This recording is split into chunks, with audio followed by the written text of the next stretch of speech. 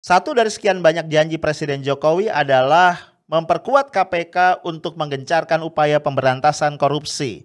Namun dari hari ke hari kita melihat KPK terus melemah dan bahkan dilemahkan. Terakhir kita mendengar 75 pegawai terbaik termasuk para penyidik-penyidik handal di KPK terancam dipecat karena tidak lulus dalam tes wawasan kebangsaan. Dan kita sampai hari ini tidak melihat atau mendengar bagaimana sikap tegas Presiden Jokowi mengenai hal ini.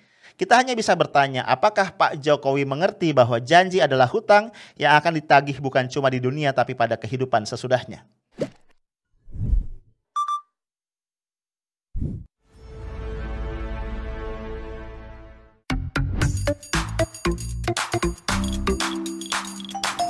Halo guys, ketemu lagi kita di Highlight Selasa 11 Mei 2021.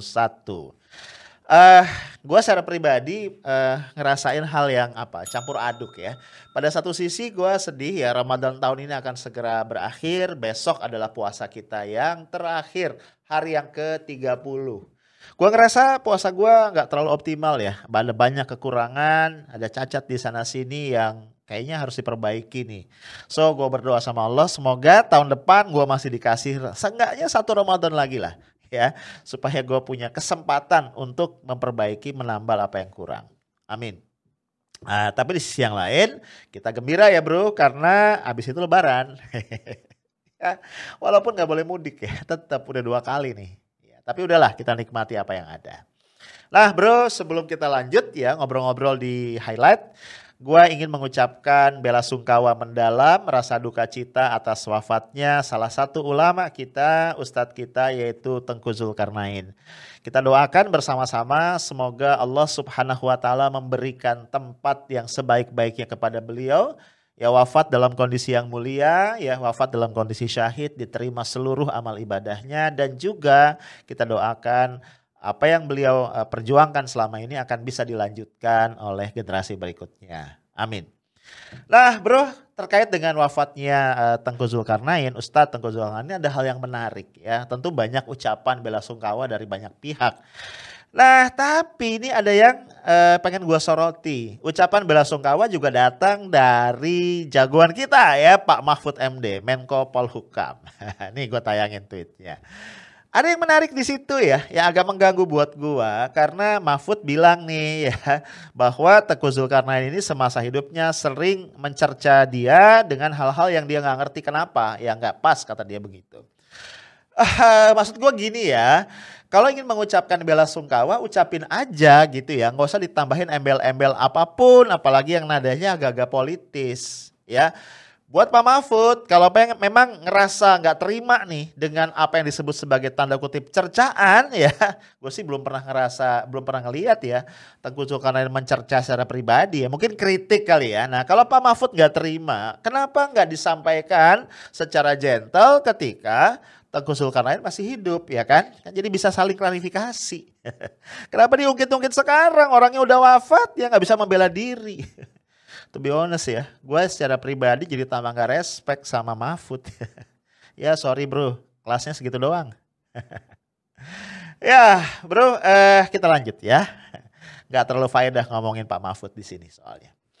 Nah bro, ada satu karakter ya yang menurut gue itu harusnya melekat erat pada seorang pemimpin. Pemimpin itu ya dihormati, dapat trust dari orang-orang yang dia pimpin, antara lain karena kredibilitasnya. Dan salah satu unsur dari kredibilitas adalah kemampuan dia untuk memegang janji. Nah ya, gue yakin apapun agama lu ya, bahkan lu gak beragama sekalipun, pasti lu sejak kecil lu diajarin bahwa memegang janji itu adalah salah satu standar moral ya yang harus kita jaga. Kan gitu ya. Kalau lu mau dihormati, lu mau jadi sosok yang dipercaya oleh orang banyak, maka lu harus pegang janji. Lu gak boleh gampang ngasih janji, tapi begitu lu berjanji, lu harus penuhi at all cost, by all means. Harus begitu. Nah apalagi kalau seseorang itu dalam posisi ya sebagai pejabat publik.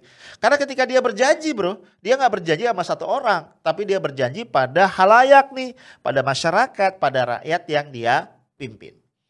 Gue jadi tertarik nih untuk mengulik satu janji dari Pak Jokowi, presiden kita yang terhormat, yang menurut gue adalah satu janji yang sangat penting. Gue nggak terlalu peduli sama janji-janji yang lain ya lu udah tau lah kondisinya kayak gimana. Janji membeli kembali Indosat, janji macam-macam lah yang ada di Nawacita ya. Gue udah nggak pusing sama itu.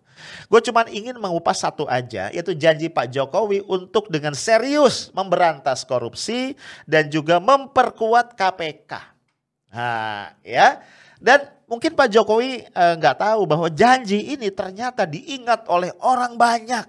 Ya. Bahkan nih gue menemukan ya ada satu akun Twitter yang merepost satu video ya. Kayaknya nih kalau dilihat baju Pak Jokowi kotak-kotak, ini ketika Pak Jokowi akan running for presidency di masa jabatan yang pertama. Ya 2014 ya. Jangan-jangan Pak Jokowi udah lupa. Kita nonton sebentar ya videonya. Ya ini masalah komitmen. Kita berkomitmen penguatan KPK itu harus real. Penguatan KPK ini harus real. Seperti apa? Ya, tambah anggarannya. Kalau perlu hitungan kami, kalau ekonomi ini bisa tumbuh di atas 7 bisa 10 kali lipat. Apakah itu tambah. Kemudian penyidiknya juga tambah. Kurangan berapa? 1000 penyidik, tambah 1000 penyidik. Ya, memang harus tegas. Kalau kita mau serius ya harus seperti itu. Jangan semu ragu dan basa-basi gitu. Harus tegas, harus berani. Dahsyat loh. Pak Jokowi itu mengatakan kalau memang kita memperkuat KPK itu nggak boleh setengah-setengah. Ya, naikkan anggarannya 10 kali lipat. Dahsyat. Walaupun di situ Pak Jokowi ngasih footnotes ya. Itu kalau ekonomi bisa tumbuh 7% atau lebih. Ya kan Pak Jokowi bilang 5%-an kemarin ya. Oke lah gak 10 kali lipat tapi mungkin 5 atau berapa gitu ya. Dan Pak Jokowi juga mengatakan tambah penyidik. Kurang 1000 orang angkat 1000 penyidik yang baru. Gila ya. Luar biasa. Nah bro, kenapa buat gini jadi catatan penting? Ya karena kita harus objektif.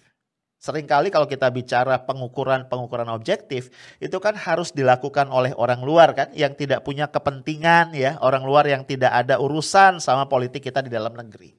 Nah, kalau kita bicara kualitas di dalam pemberantasan korupsi, maka salah satu ukuran yang menurut gua itu well accepted ya di dunia ini dan tidak bisa kita bantah yaitu indeks prestasi korupsi, Corruption Perception Index (CPI). Yang dikeluarkan oleh Transparency International. Nah di 2020 itu sudah dirilis hasilnya, ternyata indeks persepsi korupsi kita melorot dari 40 di tahun 2019 menjadi 37. Ya, dampaknya apa? Dampaknya peringkat kita dari sekitar 180 negara juga turun drastis dari peringkat ke-85 tahun 2019 ke peringkat 102. FYI, ketika kita skor yang 40, peringkat 85 itu adalah peringkat terbaik yang pernah diperoleh ya, yang pernah kita peroleh selama beberapa tahun ya, gua nggak tahu sekian tahun Transparansi Internasional mengeluarkan CPI.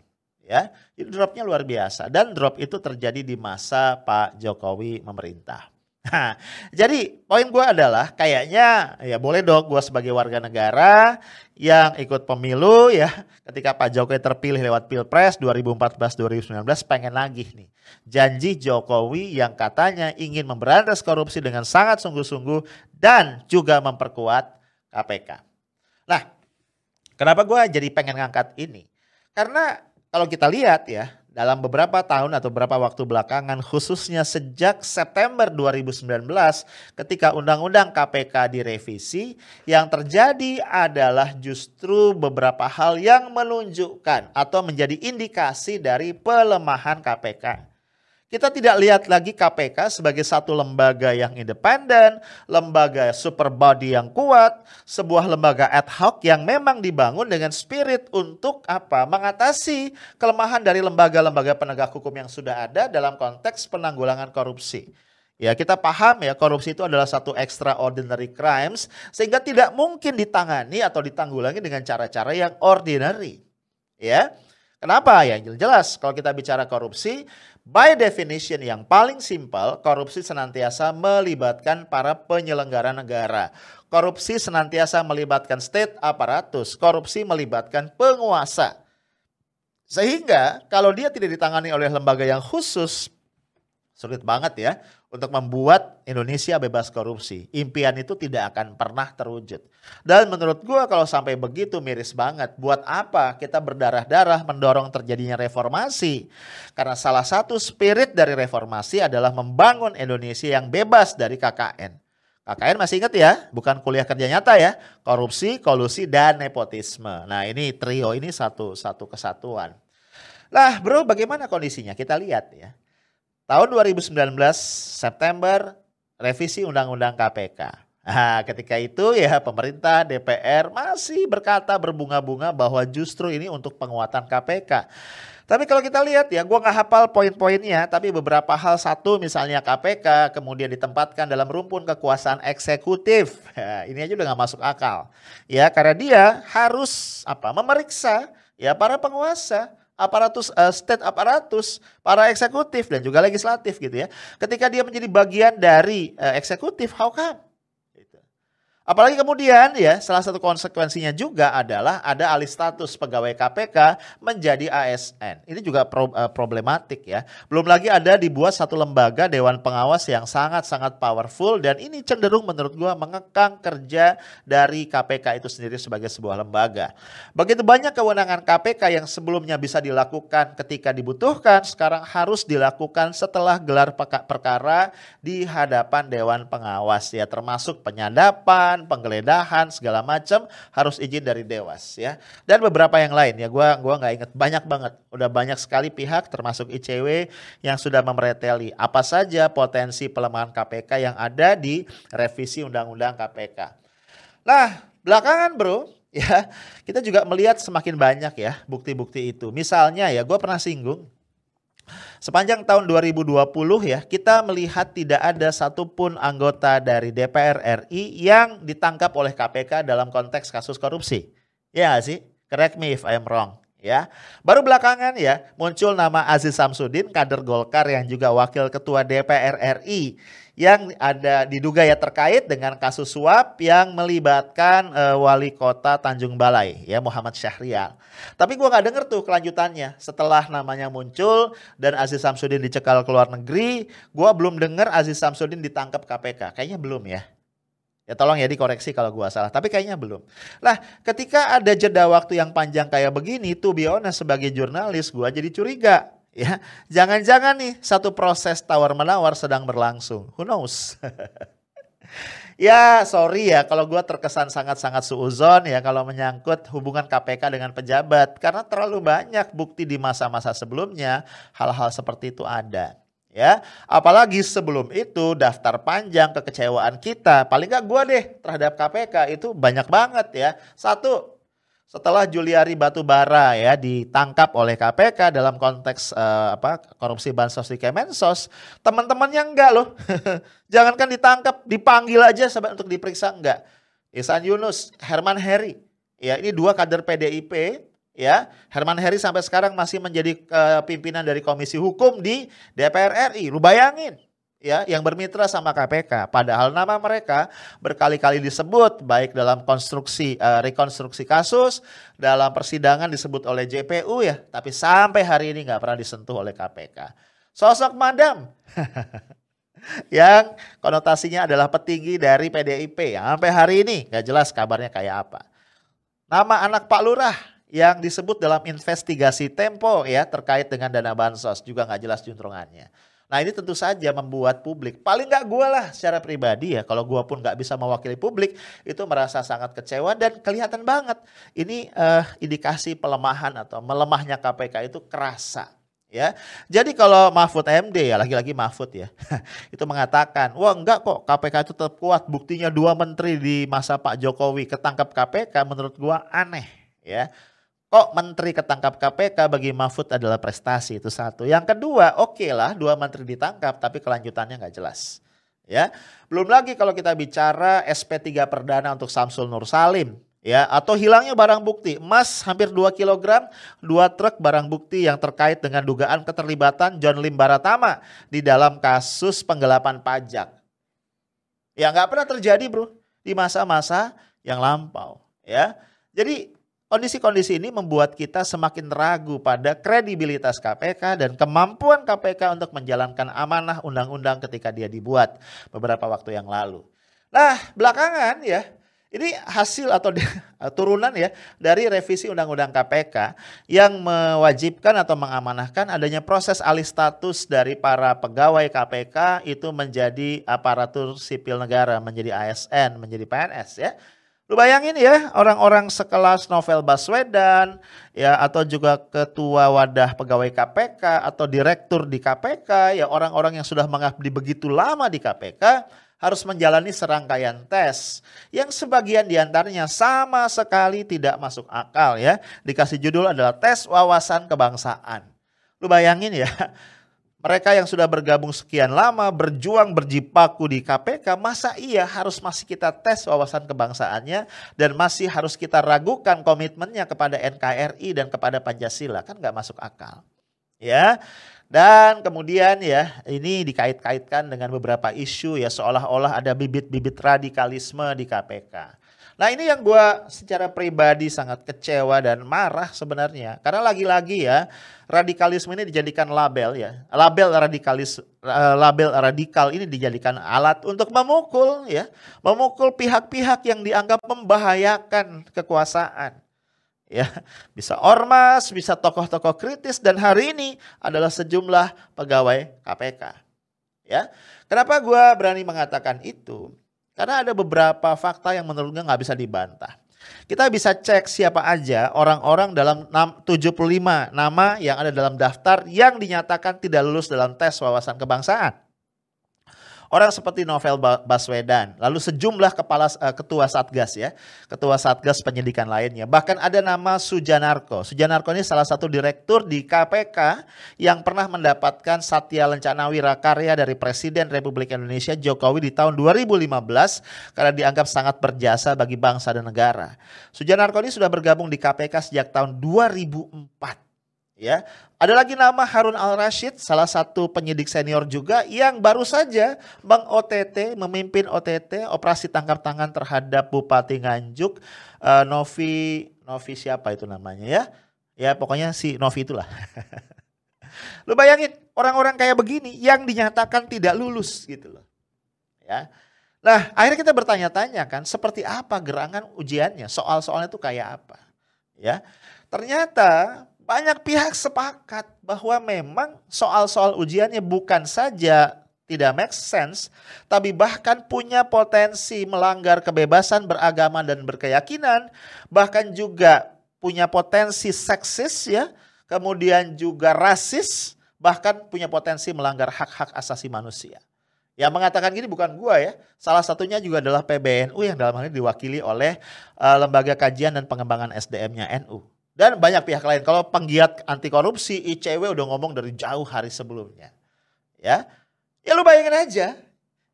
Ada pertanyaan-pertanyaan menyangkut misalnya Anda ini yang Islam ya ditanya. Islamnya seperti apa? Loh, Islamnya Islam gitu loh ya. Sholatnya pakai kunut apa enggak? Nah, apa hubungannya? Bagaimana cara ngecek wawasan kebangsaan kalau gue sholat pakai kunut atau gue sholat nggak pakai kunut? Ya, ada lagi yang ditanya. Gimana kalau misalnya anak-anak Anda, berarti anak gue gitu ya, nikah dengan orang yang beragama lain boleh apa enggak? Lah, kalau gue bilang nggak boleh gimana? Masalah gitu? Apa hubungannya sama kompetensi gue sebagai penyidik atau sebagai pegawai KPK? Apakah gara-gara, misalnya gue bilang nggak boleh, terus berarti dianggap gue radikal gitu? Ya tidak cinta NKRI? Kan ini keyakinan kan? Kalau gue punya keyakinan dalam agama gue bahwa kalau gue punya anak perempuan nggak boleh nikah dengan yang bukan seagama, emang masalah? Apa masalahnya gitu? Ya, nggak sampai itu aja ya. Misalnya nih ada pegawai yang ditanya, udah nikah belum? Belum. Kenapa belum nikah? Masih punya hasrat buat menikah enggak? Bahkan dilanjutin sama pewawancaranya, menikah itu enak loh, makanya jangan pilih-pilih. Nanti kamu nggak laku. Nah, hubungannya apa? Itu loh. Ya, ada lagi pertanyaan tentang sikap dia mengenai LGBT. Nah, kalau dia menganggap LGBT salah, terus berarti dia radikal, ekstrim. Bahkan ada pertanyaan, ada pertanyaan mengenai seks bebas. Ya, ada pertanyaan mengenai trisam, mengenai orgi. Lu gila kan? Sakit kali. Ada lagi pertanyaan-pertanyaan yang menyangkut misalnya ustadz ya atau ulama siapa yang kamu follow di medsos. Ketika jawabannya siapa Agim ya, terus ditimpali lagi. Agim itu kan bercerai dan kemudian juga poligami. Lalu kenapa kamu follow? Lah, hubungannya apa? Ya kalau kita mau ngomong apa straight to the point, bercerai itu kalau kan Agim Muslim ya, bercerai itu satu yang halal dalam agama Islam. Poligami juga nggak ada masalah kalau dilakukan dengan baik sesuai dengan tuntunan agama. What's wrong with that? Ya jadi hal-hal kayak gini gitu ya menurut gua tuh aduh. Yang kacau juga nih, seorang perempuan pegawai KPK ditanya, karena dia berjilbab ya, apakah bersedia lepas jilbab? Ketika dia bilang nggak bersedia, dia dibilang egois karena lebih mementingkan keyakinan pribadi. Nah, gua nggak tahu nih ya, ini yang bikin soal siapa sih gitu. Karena gini ya. Kalau gua ingat di kampus dulu, karena gua ngajar metodologi penelitian ya, bagaimana kita merancang satu pedoman interview, bagaimana kita merancang satu alat assessment. Ya kita masih berangkat dari apa? Masih berangkat dari konsep yang clear. Nah gua khawatir dari awal konsepnya nggak clear. Apa yang sebenarnya mau diuji? Kalau kita bicara wawasan kebangsaan, what does it mean? Apa yang dimaksud sebagai wawasan kebangsaan? Kalau kita menyebut ini yang mau di-assess adalah anti radikalisme, what does it mean dengan radikalisme? Kalau konsepnya clear, kita akan turunkan jadi variabel. Kalau variabelnya sudah clear, ya maka kita akan turunkan menjadi indikator. Dari indikator itulah kemudian muncul sejumlah pertanyaan. Nah gue yakin nih proses ini gak ditempuh. Ya tadi apa hubungannya pertanyaan-pertanyaan itu dengan wawasan kebangsaan seseorang. Ya. Nah apa yang mau lu dapat dari situ gitu. Yang kacau juga adalah tidak ada kemudian pertanyaan yang clear menyangkut let's say kompetensi seseorang menyangkut profesinya. Sebagai seorang penyidik, sebagai seorang pegawai yang tugasnya adalah mencegah dan memberantas korupsi. Nah, yang kemudian juga bikin kita kesal dan marah adalah terlalu banyak isu yang beredar seputar kegagalan 75 orang ini, orang-orang terbaik ini di dalam tes wawasan kebangsaan. Tiba-tiba beredar ya potongan surat semacam SK dari Ketua KPK ditandatangani oleh Firly Bahuri, sayangnya tidak ada tanggalnya, yang intinya menegaskan bahwa ke-75 orang tadi secara otomatis dinonaktifkan dan mereka harus segera menyerahkan kewenangan mereka, menyerahkan pekerjaan mereka kepada atasan langsungnya dan menunggu keputusan berikutnya. Ya walaupun kemudian dibantah oleh Ali Fikri, ya PLT Jubir KPK, namun tidak ada kejelasan lebih lanjut. Yang juga bikin publik marah dan kesal adalah lembaga-lembaga yang terkait ya BKN, Kemenpan RB, kemudian pimpinan KPK sendiri. Ini saling lempar tanggung jawab ya. Ini sebenarnya siapa ya? Biang keladi adanya model assessment, model tes, model wawancara yang nggak jelas ini. Nah bro, dalam kondisi seperti itu sampai hari ini gua tidak mendengar statement apapun dari Presiden Joko Widodo sebagai kepala pemerintahan dan juga kepala negara Republik Indonesia. Akhirnya kita hanya bisa melihat, mengelus dada dan kemudian juga prihatin melihat nasib KPK yang kayaknya pelan tapi pasti sedang berjalan menuju liang kuburnya. Gua cuma ingin bilang sama Pak Jokowi, Pak, janji adalah hutang. Dan janji itu akan ditagih. Di dunia akan ditagih oleh konstituen Bapak, rakyat Indonesia yang sudah memilih Bapak ataupun mungkin tidak memilih Bapak ya. Tapi mereka, baik orang yang memilih Jokowi ataupun tidak di Pilpres adalah yang menjadikan Pak Jokowi sebagai Presiden Republik Indonesia. Di dunia mereka akan menagih janji itu dan di akhirat, ini kalau kita percaya akhirat ya Pak ya, janji yang terhutang di dunia itu juga akan ditagih. Itu aja dari gue, stay tough, smart, and professional. Assalamualaikum warahmatullahi wabarakatuh.